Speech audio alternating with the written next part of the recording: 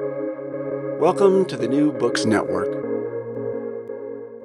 Hello, everybody, and welcome back to New Books in Latin American Studies, a podcast channel on the New Books Network. I'm Ethan Besser-Frederick, a host of the channel, and today we'll be talking to Margaret Chowning, a professor at UC Berkeley, about her new book, Catholic Women and Mexican Politics, 1750 to 1940. Hello, and thank you for joining me today. Thank you so much for inviting me. Margaret, before we begin, could you tell us a little bit about your research interests and how you came to write this book? Sure. This is my third book. It was meant to be my second book. After I wrote the book that came out of my doctoral dissertation, I had this idea in mind to approach the topic of Mexican politics from a kind of unusual, unconventional angle. That is through a study of women and the church. In my first book, I had done the same thing with a study of liberal politics through economic and social history. So this was kind of, I thought of as a continuation of my work in my first book. But I didn't really know what I meant by women in the church. The only thing that the first thing that occurred to me is that women in the church would surely be nuns. So I went to the archive in Morelia, Michoacan, the cathedral archive, and asked for the boxes on female convents. And before long, I began seeing a different book emerge, which turned out to be my second book, which was called Rebellious Nuns, The Troubled History of a Mexican Convent. And that was a detour, a fairly significant detour. It was a really fun book to write. And I hope it has been a fun book for people to read, but it prevented me from returning to this book on Catholic women for quite a few years. So I guess that book was published in 2006, so I came back to this one 2007 probably. And as you know, Ethan, from being a historian yourself, historians are pretty slow. So 2007 to 2023, probably about par for the course. I ended up not including nuns in this book since I had just written a book about nuns. And so this book uses as its kind of unit of analysis the thing that I was sort of looking out for in the archives, voluntary Catholic associations. So the title says Catholic Women, but more precisely, it's in most of the chapters, 5 of the 8 chapters, it's Catholic women in cofradías or lay associations. The other 3 chapters are more about Catholic women kind of generally, Catholic women in politics, though I still try as hard as I can to link that story of Catholic women in politics back to the Catholic lay associations. So that's how this book came about. It was not an accidental book, but it was a delayed book. Well, I think every historian, even if it doesn't turn into a book project, can appreciate that sometimes you just need to follow what you find in the archives, and finding those nuns, I think no one begrudges you that. For sure. Yeah, that was too good a story to not give it its own book. So let's take a look at the introduction. The introduction makes a couple of important framework arguments, and one of the important ones that mattered a lot to me was challenging the Whiggish version of Mexican history, if I can call it that casts the church as just a mere roadblock to progress. And I think this falls into the great set of literature on Mexican history and Latin American history that makes a more complex picture. You also set up one of the driving tensions of the book, that Mexican women have often found political and social power within a Catholic faith that explicitly denies them leadership roles. And this contradiction is one of the driving, I think, sort of feelings and moods of the book, if nothing else. So I was wondering if you could tell us a little bit about this contradiction and what brought you to it, or how you saw it play out in the book. Yeah, that's a good identification of a major paradox, I guess. We are all looking for interesting paradoxes to explode or explore, right? And that's my discovery that the mid-century church found itself in such a difficult position that it was more or less required to allow women to assume leadership of lay associations was an exciting and, to be honest, unexpected discovery. It's a little bit of an interesting story. So I think the listeners might be interested in my first encounter with the Ladies of the Vela Perpetua, which is a lay organization that listeners from Mexico will certainly know. Many friends of mine have told me their grandmothers were members of the Vela Perpetua, and that they used to go with their grandmothers to the churches to sweep and clean and do a little bit of praying along the way. It's always, I've always heard of it and known of it and thought of it as a totally innocuous organization, a little stodgy, a little very conservative. So when I found fairly early in my research a document that started off, we, the ladies who sign below, are forming a new association that basically said in the first couple of sentences, only women will be allowed to be the officers of this association. And I looked at it and I got out a figurative magnifying glass to be sure that I was reading señoras instead of señores. And it was a total surprise. And then as I kept going in that box of materials, I found other excitement in nearby towns that had seen this organization formed. It was in San Miguel de Allende, and wanted one of these new organizations for themselves.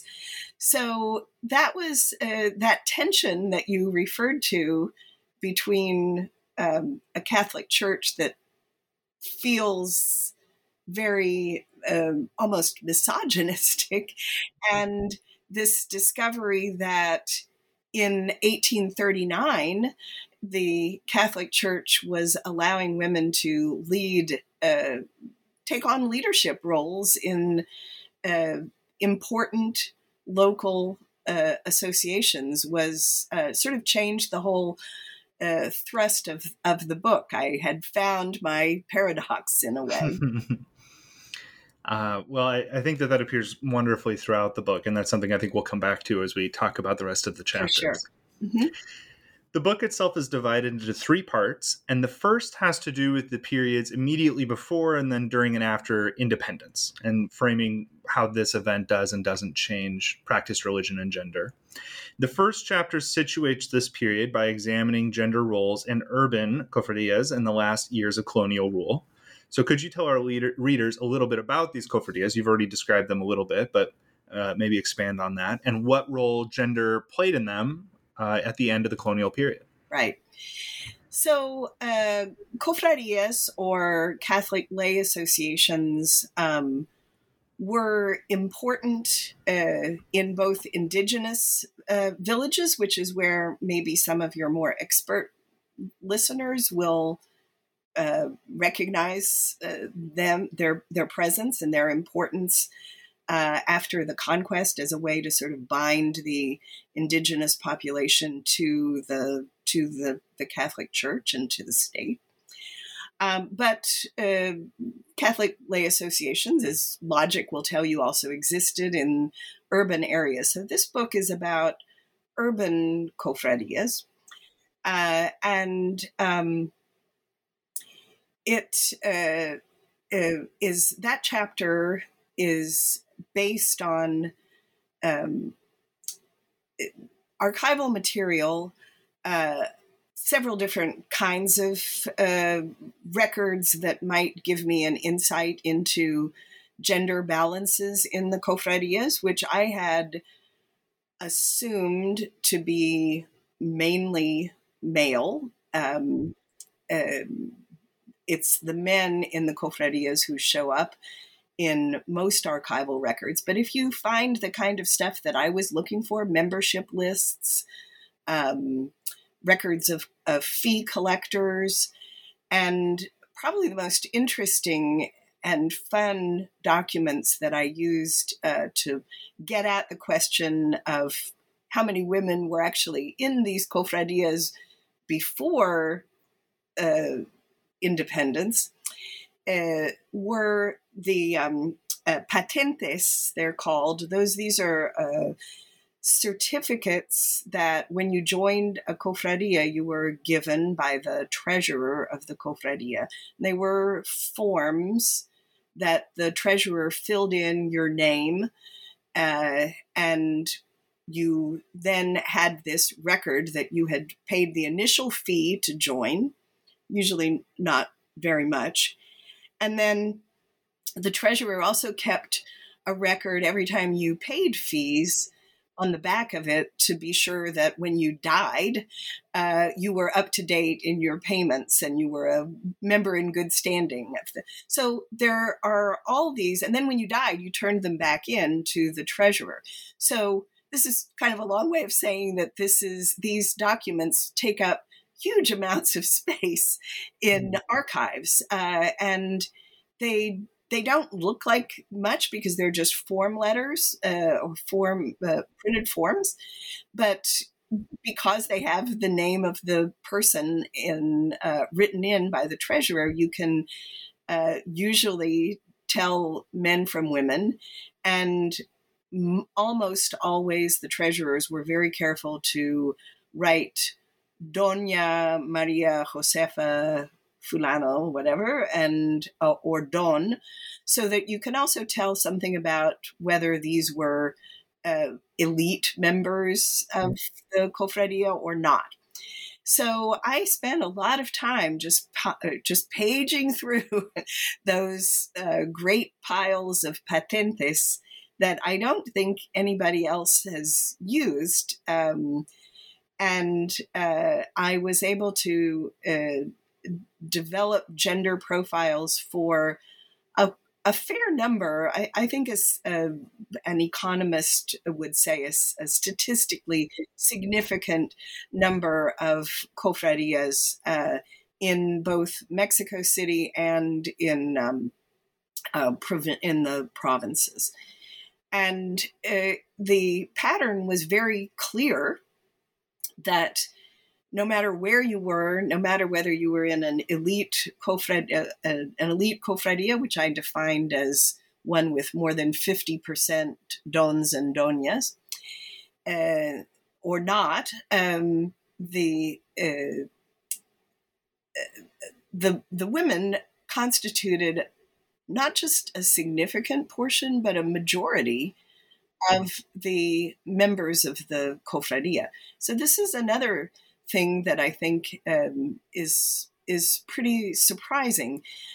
Research in Europe on cofradias is beginning to turn up more all-female cofradias or some female leadership of cofradias, but it still is. It's pretty spotty, and so this is good. This is really good documentation for Mexico of this pattern of female excitement about belonging to the cofradias. I had to speculate in that chapter a little bit about why this was the case, what was the particular appeal for women, especially what I called independent women who were joined not as members of a household, but as, a pastry seller or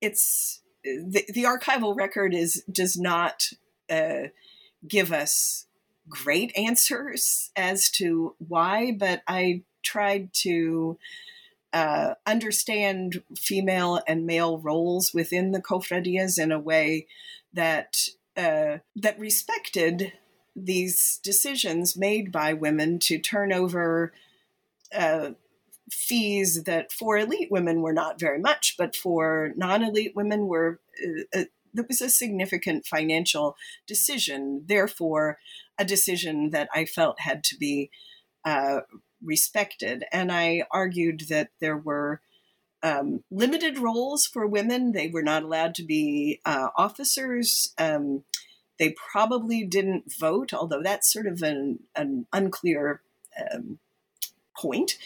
But they did have important roles in maintaining, taking care of the object to which the cofradia was dedicated, the image in the church. And I think that the colonial background of enthusiastic participation in the cofradias is an important part of the story of trying to understand where the Vela Perpetua and other female-led cofradias after independence comes from. So that was chapter one. It's in a lot of ways it's a background chapter, but it's a background chapter that was based on these archival discoveries that that set the stage, I think, particularly well in a way that just a review of the secondary material wouldn't have done.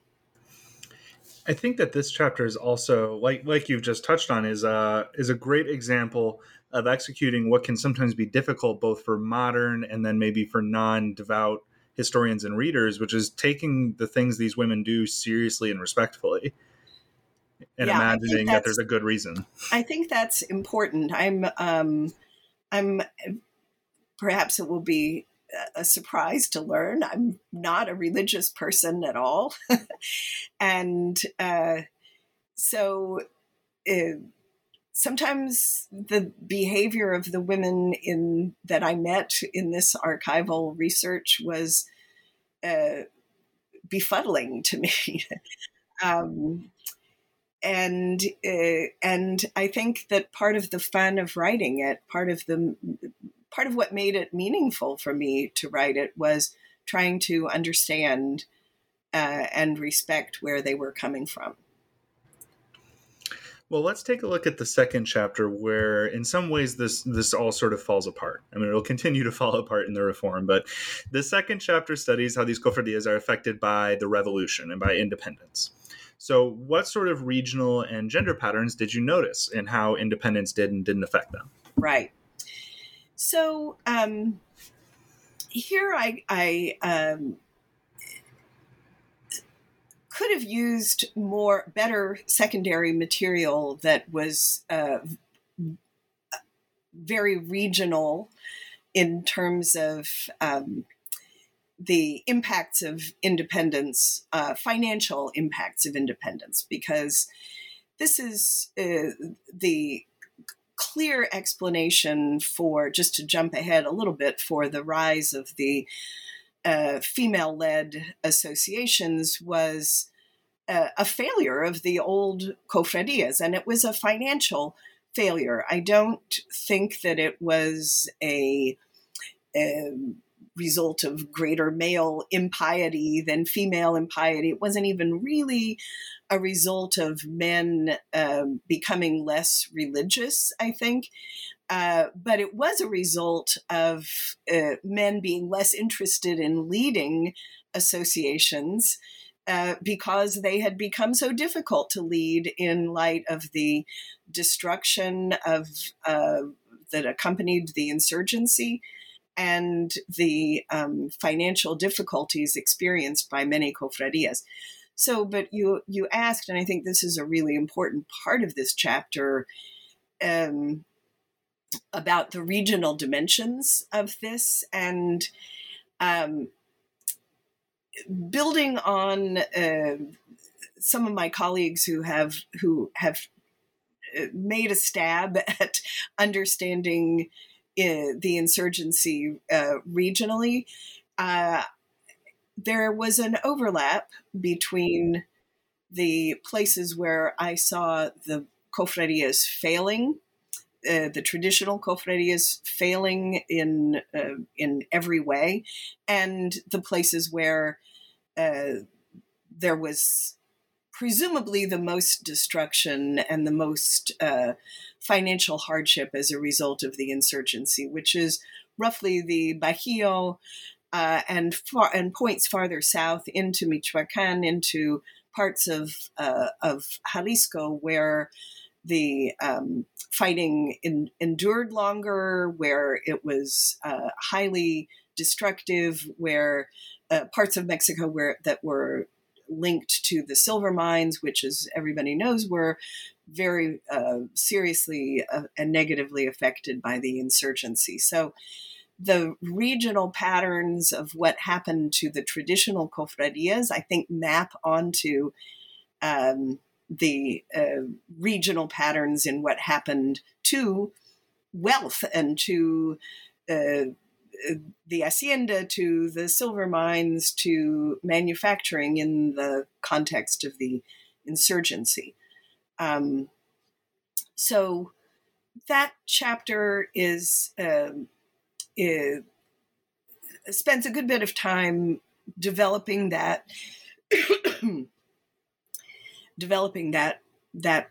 regional dimension, but it also pays attention to gender and what happens when the traditional cofradia fails. And I argue that it was largely a failure of leadership, as I said before, that it was not a sudden loss of faith on the part of men, so much as it was a loss of interest in leading these cofradias that were now likely to cost them a lot of money out of pocket, because the cofradias, the way that they functioned, required pretty large expenditures every year to pay for the celebrations that were associated with the cofradia, but also to pay for, in the case of many cofradias, not all, but many, the death benefits that were paid out by the cofradia to members, which is why the treasurer kept those patentes that we talked about in the context of Chapter 1, so that people could prove they were members in good standing and could collect death benefits, which were substantial. So those older traditional cofradias just needed more money than they were taking in the context of the post-1810 economic depression. So back to the gendered elements of the collapse of the cofradias, they became, basically in a nutshell, they became even more female dominant than they had been during the colonial period. In the colonial period, it was sort of 59, 60% women, and in the 1810s and 1820s and 1830s, the proportion average of female membership rises to around 68, 69, 70% women. But the women who remained in these cofradias were hamstrung. They didn't have the leadership roles. They still depended on men for that. They didn't have, they were not the business managers. They didn't have access to the funds. They were, I'm inferring, frustrated, and hence the invention or sort of reinvention of a kind of cofradia that was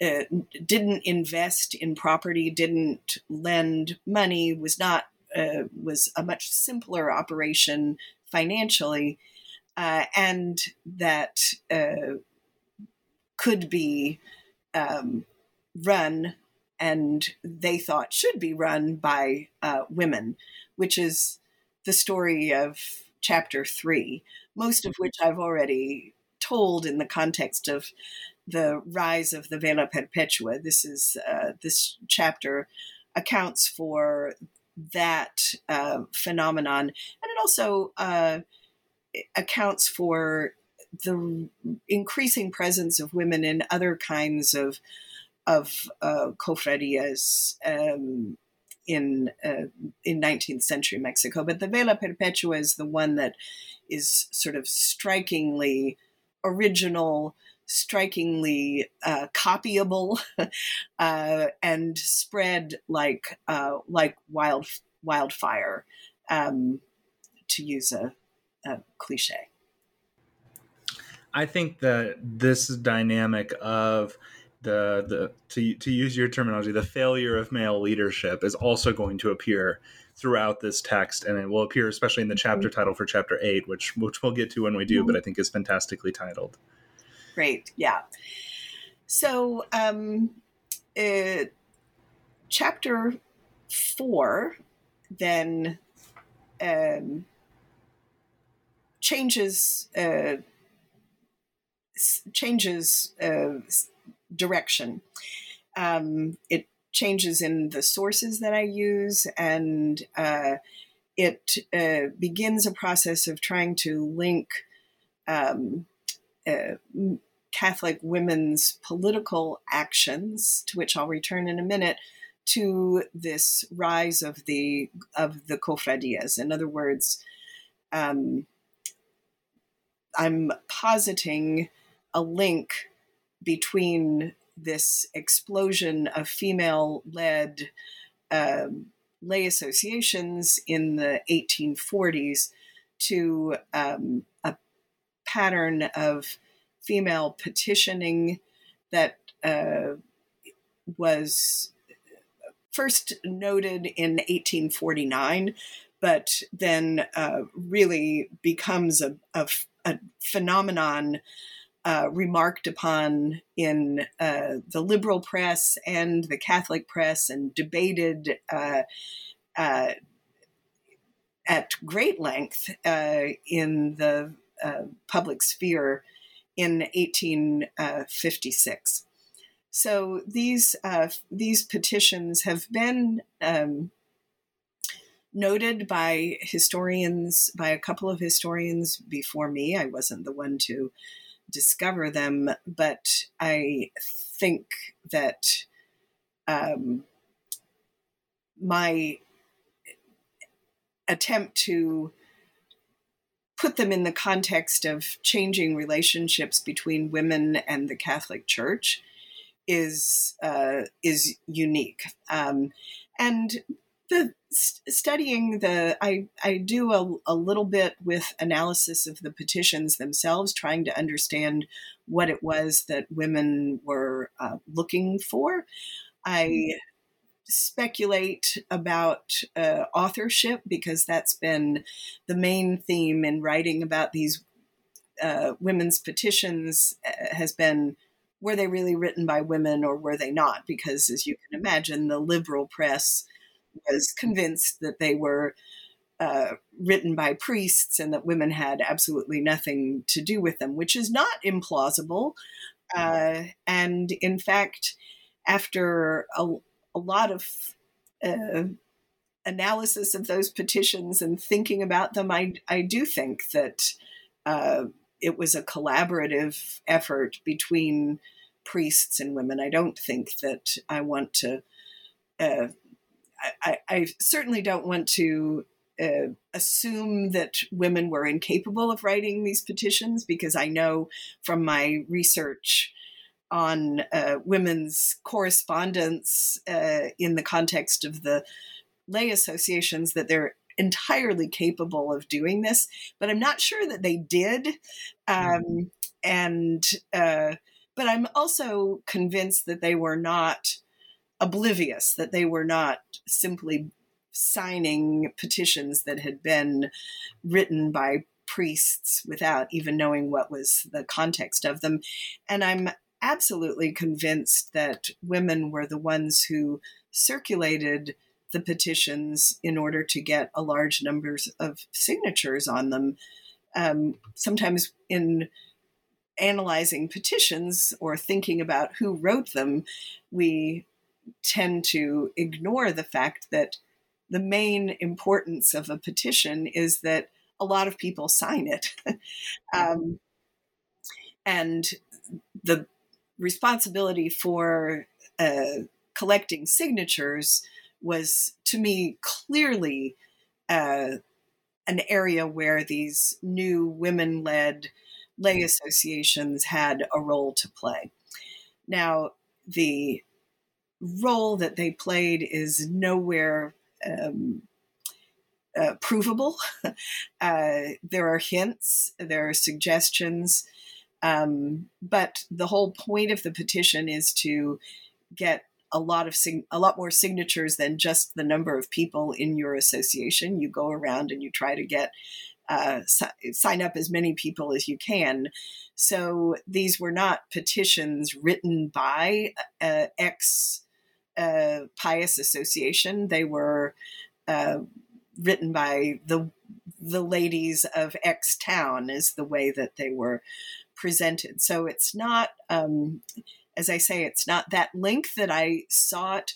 Is I'm personally satisfied that that there was a connection, but it's and I try to be pretty honest in this chapter and also chapter 6, where I encounter the same problem. I try to be pretty honest with the reader and telling them my reasoning, why I think that these lay associations were involved in the petition movement, possibly in the writing of the petition, but for sure in the circulation and publicizing of the petition. The other interesting thing about chapter 4 is the sort of back and forth between the liberal and the conservative press on the question of whether women should be involved in politics or not. And here's another paradox, or I guess a new form of that same paradox that you identified at the beginning, which is that the Catholic press was more or less forced to defend women becoming involved in politics, and the contortions that they went through in order to approve of this, when they, in a lot of ways, didn't really approve of women entering the public sphere, were quite interesting. The liberal press is more predictable. The liberal press's reaction was women have no business in politics, and they should stay home and take care of the home where they're so important. So that's a kind of reaction to women entering the public sphere that is consistent throughout the Western world. But I think the conservative reaction in the 1850s is kind of a unique and interesting discourse. And it continues, as I've suggested, into the second petition campaign that I deal with in chapter 6. But there's an intermediate chapter 5. Shall we talk about that one a little bit? So we're going in order, or? Yes. Let's start with chapter 5, this sort of intermediary period from 56 to 75, 1856 to 1875 to be specific. And then also to provide context for maybe some of our listeners that aren't as deeply familiar with Mexican history or historiography. I think this chapter is a really interesting one because it takes place in a time that is supposedly, I think, the nadir of Catholicism or Catholic activism and power in Mexico. When secularization laws are enforced, at least in the 19th century, the nadir.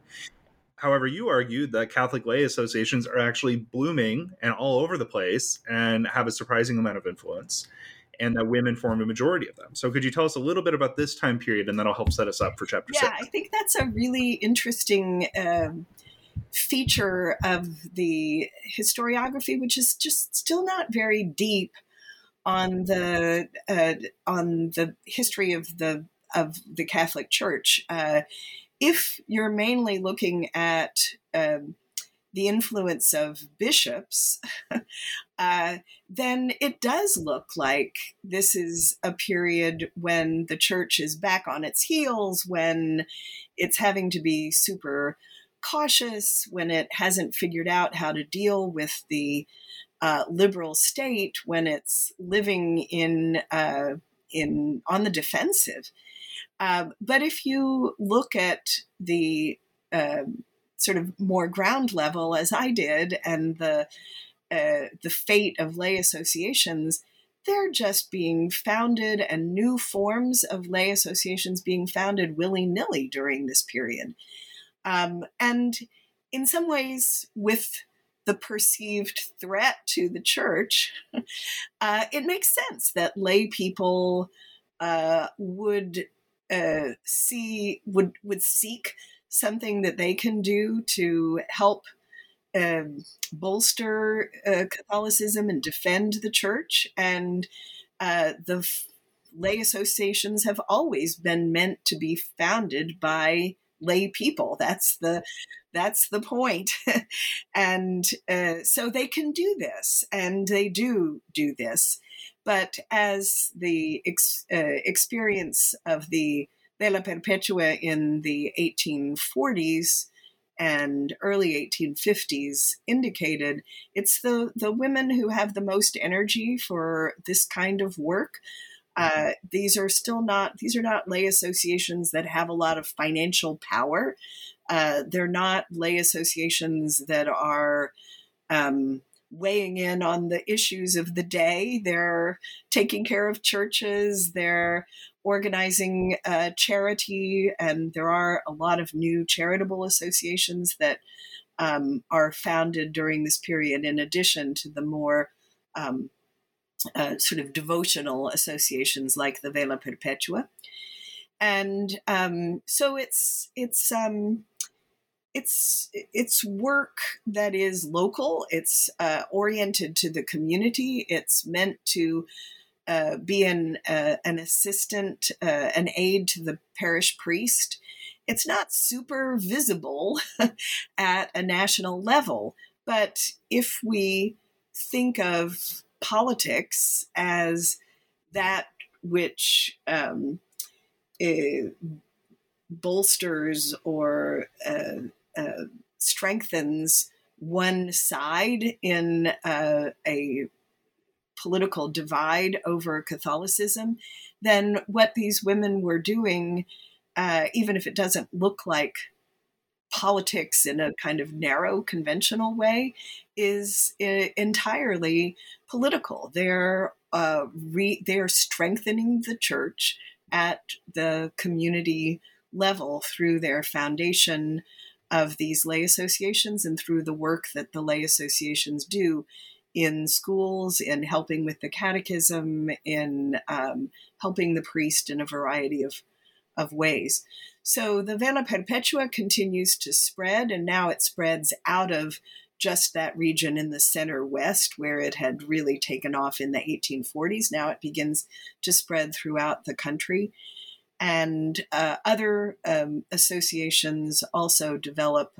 Perhaps the two that I spend the most time talking about are both service organizations, the Ladies of Charity, about which my friend and colleague Sylvia Arrom has recently published a book, and the Sociedad Católica, which is another Mexican organized service association, so sort of devoted to work in the jails, to home visits, to charitable, more of a charitable profile than a vigil in front of the host, which is what the Vela Perpetua was devoted to. Okay, so in this context in which if you look at the top echelons of the church, you see a defensive organization, but if you look at the ground level, you see lots of activity, lots of energy. It's in this context that Chapter 6 is situated. Chapter 6 revolves around another petition campaign, this one with hundreds of petitions rather than dozens of petitions, as in 1856. Even, I think in 1856, the number of women's petitions was like 20% of the total petitions. Now, in the 1875 petition campaign, petitions from women are more like 60% of the total number of petitions. And as I say, there are hundreds of them. They come from all over the country, and their object is to protest against the efforts by Sebastián Lerdo de Tejada, who in 1874 decided to elevate the laws of the secularizing laws of the Reform, to which you referred before, into the constitutional into constitutional status. And this brought with it a whole series of regulatory measures that actually concretized some of these secularizing efforts that hadn't really been enforced that much.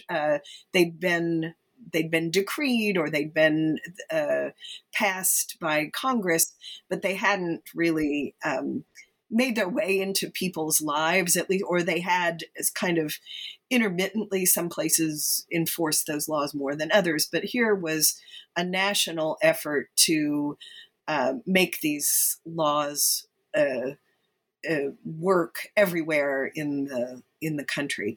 And the other thing that Lerdo de Tejada did that was bound up in the same effort was to expel, as the conservatives called it, the Sisters of Charity from Mexico, who had founded schools, had worked in hospitals, were more or less beloved. The liberals who had welcomed the Sisters of Charity originally had begun to tire of the sisters, as is, I guess, obvious by the fact that Lerdo de Tejada was ready to expel them. He insisted that he wasn't expelling them, that he was merely requiring them to no longer live in their houses, since no other nuns were, after the laws of the Reform, allowed to live in common in their houses. And it's not his fault. He thought if the sisters decided that they didn't want to live this way and that they would leave the country. But it was a huge brouhaha over the Sisters of Charity, which probably energized the women writing these petitions. I mean, there was a lot to protest, which is spelled out in the chapter, but it's not. But the really emotional issue seems to have been the one around whether the Sisters of Charity would be allowed to continue or not. And this chapter 6, follows the same method as chapter 4. That is, I study the liberal and the conservative press, and I detail the ways that the conservatives, by 1875, 20 years after the original petition campaign, had gone way beyond what they were willing to do in 1856 in terms of defending women's rights to act in the political arena. In fact, arguing that Catholic women were bound, morally obligated to enter the political arena. So they were no longer trying to tippy-toe through the presence of women in the public sphere. They were embracing it. And the liberals' position was the same as it had been in 1856, although even here there was more of a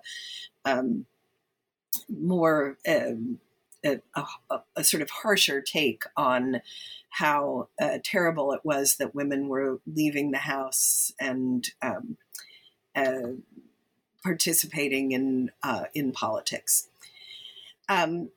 In terms of linking the lay associations that had proliferated, as we saw in Chapter 5, to the petition campaign, I encountered the same problems that I had in Chapter 4. There are lots of hints. There's to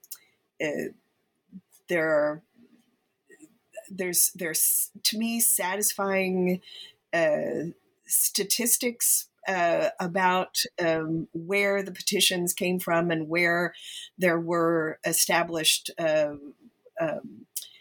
female-led lay associations. But even more than in 1856, the emphasis was on collecting signatures and not on limiting the impact of the petitions by saying that they came from the Vela Perpetua or the Hijas de Maria or the Sociedad Católica or any of these associations. They didn't want them to be limited. They wanted, everybody, as the liberals accused them of doing, signing up 3-year-old female children in a household as adding their names to the petitions. And I know that this happened because I can tell by the way the petitions were organized that you could see the household. And I, in some cases, knew who were members of that household. And I know they weren't 3-year-olds, but any child old enough to sign her name was signed up. So this was another big battle over authorship. I think Chapter 6 is one of my favorites in the book, because there's just a lot of really great material from the liberal press and the Catholic press. It's entertaining, I think, in a way that the chapters that are more statistical are important, I think, but maybe not so entertaining as the chapters on women in politics. This chapter concludes the section on the Reforma and the sort of pre-Porfiriato. And I think it sets up the third part, which is about the Porfiriato, so differently than I think most Catholic histories of the Porfiriato start, because most of them start with things are utterly destroyed. It's a period of rebuilding, which there's still elements of that, obviously. But your seventh chapter, the first in this part on the Porfiriato, is also interestingly titled Excellent Assistance of the Priest, Women and Lay Associations, 1876 to 1911. So in what ways were women and these lay associations assistant to the priests during Porfiriato? Right.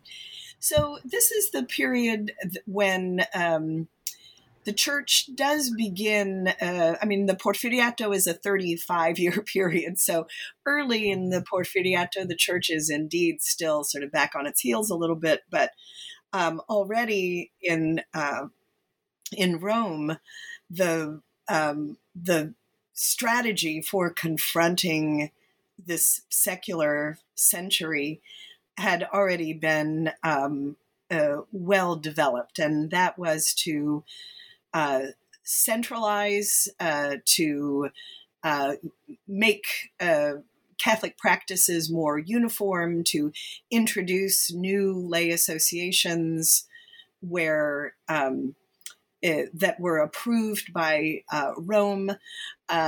Unsurprisingly, this is a process called Romanization, and here we now begin to see the papacy and the bishops in Mexico beginning to get once again involved in trying at least to control and to found new lay associations. My argument in this chapter is that Romanization, at least in the parts of Mexico that I studied, which were Mexico City, Michoacan, Jalisco, Durango, and Oaxaca, that Romanization did succeed in replacing or supplanting some of the older lay associations, and with ones that had been approved by the Vatican. That does not mean the end of the Vela Perpetua or the Hijas de Maria by any stretch, but those were approved by the Vatican. But there were a number of new associations. I'm not going to go into which ones they were, but they were the Vatican was particularly keen, and the bishops, as linked to the Vatican, were particularly keen to see these lay associations founded in each parish, and they were. I have some kind of astonishing statistics from some of the parishes in Michoacan, which is probably the best archive of all of those places that I named, showing pretty much the disappearance of all cofradias that had existed in 1830, and the presence of all of the sort of top priorities of the Vatican by 1896, 97. So it succeeded, and yet in a very important way it didn't succeed, and that is in bringing men back into these lay associations. Lay associations were an important tool of the priest to mobilize the community and to moralize the youth and to, as the title of the chapter says, assist the priest. And it became a high priority to get men to rejoin as they had during the colonial period. And in this, the Romanization effort was utterly a failure. The best sort of measures that I have of this come from the Archbishopric of Mexico, where a parish survey from 1896 lists all of the officers of all of the lay associations in all of the reporting parishes. And they didn't all report, but I have a significant majority of the parishes from 1896-97. And the number of women, I was able to, I forgot the statistics right here, I was able to identify 127 associations that were either all female or mixed gender with female leadership, and only 25 associations that were either all male or mixed gender with male leadership. So females, the female membership, and I won't quote more statistics on that, but females continued to just vastly outnumber men in the rank and file membership. And as those statistics I just read show, female leadership was just dominant. So this is a period, the Porfiriato, when the Diaz government, I think historians of this era would agree, frightened or worried about a possible resurgence of Catholic activism. And since Diaz was ostensibly a liberal and upholding this constitution that now had elevated the laws of the Reform to constitutional status, it behooved Diaz, in his search for political stability, to not enforce those laws any more than was absolutely necessary to keep his own liberal factions in content. So there was space for this new round of lay association foundation, lay associations that got involved in every aspect of community life, Catholic life, and therefore, as in the point that I made before, strengthening Catholicism and Catholic practice kind of at the ground level. Your 8th chapter picks up on this, and it also is just wonderfully titled, "The Men Are Somewhat Preoccupied. Fortunately, the Mexican woman carries the standard of our beliefs, women in Catholic politics in the Porfiriato." And I think some of our listeners who might know something about the Porfiriato, but maybe aren't experts on it themselves, may be surprised to hear that there was much in the way of Catholic politics at all, because as you described, Porfirio Diaz is very interested in stability and not very interested in political activism.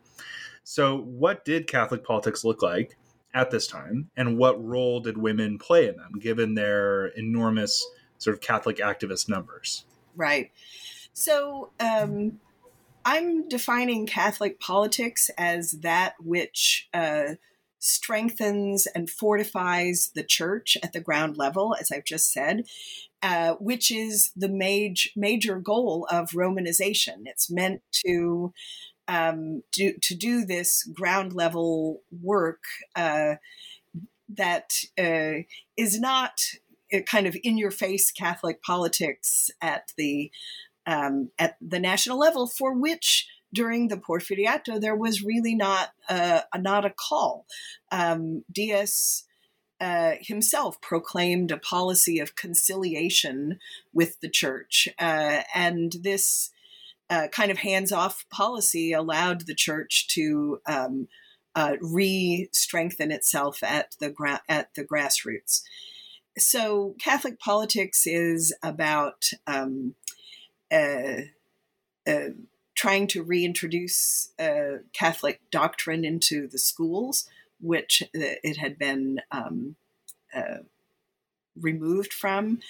Catholic politics is also about sort of pushing the envelope when it came to public displays of religiosity, which had been forbidden by the laws of the Reform, and which under this conciliatory regime national regime, Catholics felt comfortable sort of trying to push back against. One of my favorite episodes from this chapter is the celebration of the coronation of the Virgin of Guadalupe in Mexico City, which was the liberal government was assured all of the celebration would all take place within the church, which is where it was allowed. But of course, people had to traverse the streets to get to the basilica. And as they pointed out, they had to carry their banners with them, and they had their flags and all of their that which they were going to use to celebrate the Virgin inside the church had to get to the church through the streets. And the people who lived along the route that pilgrims would take to the basilica were forbidden from showing images of the Virgin or images of any sort. But they were not forbidden from decorating their houses.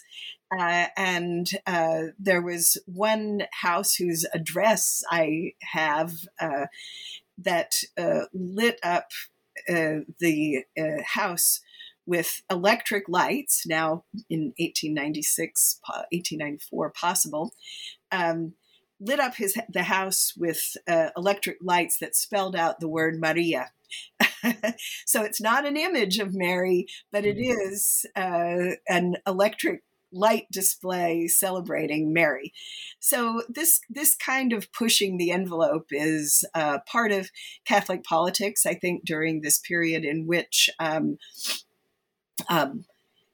there's some evidence that lay associations, some direct evidence that lay associations were involved in sort of street protests and that kind of thing, but also were very much involved in creating awesome interiors of churches and really embellishing, returning to the colonial splendor of worship that had been not so possible during the years of economic difficulty, and which now was re-invoked and meant to wow people who came into the churches. And it's very clear that that kind of Catholic practice was the responsibility of women and lay associations as assistants to the priest. The book concludes with an excellent epilogue connecting this history as a genealogy of the sort of Catholic activism that I think is a little bit more famous in the 20s and 30s and 40s. But let's leave that aside as an enticement for people to pick up the book. Before we go, could you tell us what you're working on now or next? Yeah, thanks for asking. I've started a project that I'm tentatively calling Gender in the Liberal City, and it's it may have a chapter that explores a little bit more than I'm able to in this book, the reason why Catholic associations in cities thrived and why liberal associations of women found it so hard to get off the ground until after the revolution. But for the most part, it's new material that is comes at the question of how cities are gendered from a lot of different angles. Some of them that build on research around the reform and how the secularization of space in cities change the way neighborhoods are experienced. But it also, there's going to be a chapter on household interiors and how liberal culture, not so much just the laws of the reform, but liberal culture may or may not have penetrated into the way interior spaces in houses are used. There are going to be like 8 different chapters, all of which are a little more standalone than my books so far have been, but all kind of around this idea of how much does liberal culture penetrate Mexican society in the 19th century. Well, that sounds very interesting as a history of space and how people experience it. Mm-hmm. Well, thank you so much for your time and your excellent book. So thank you so much, Margaret. Thank you, Ethan.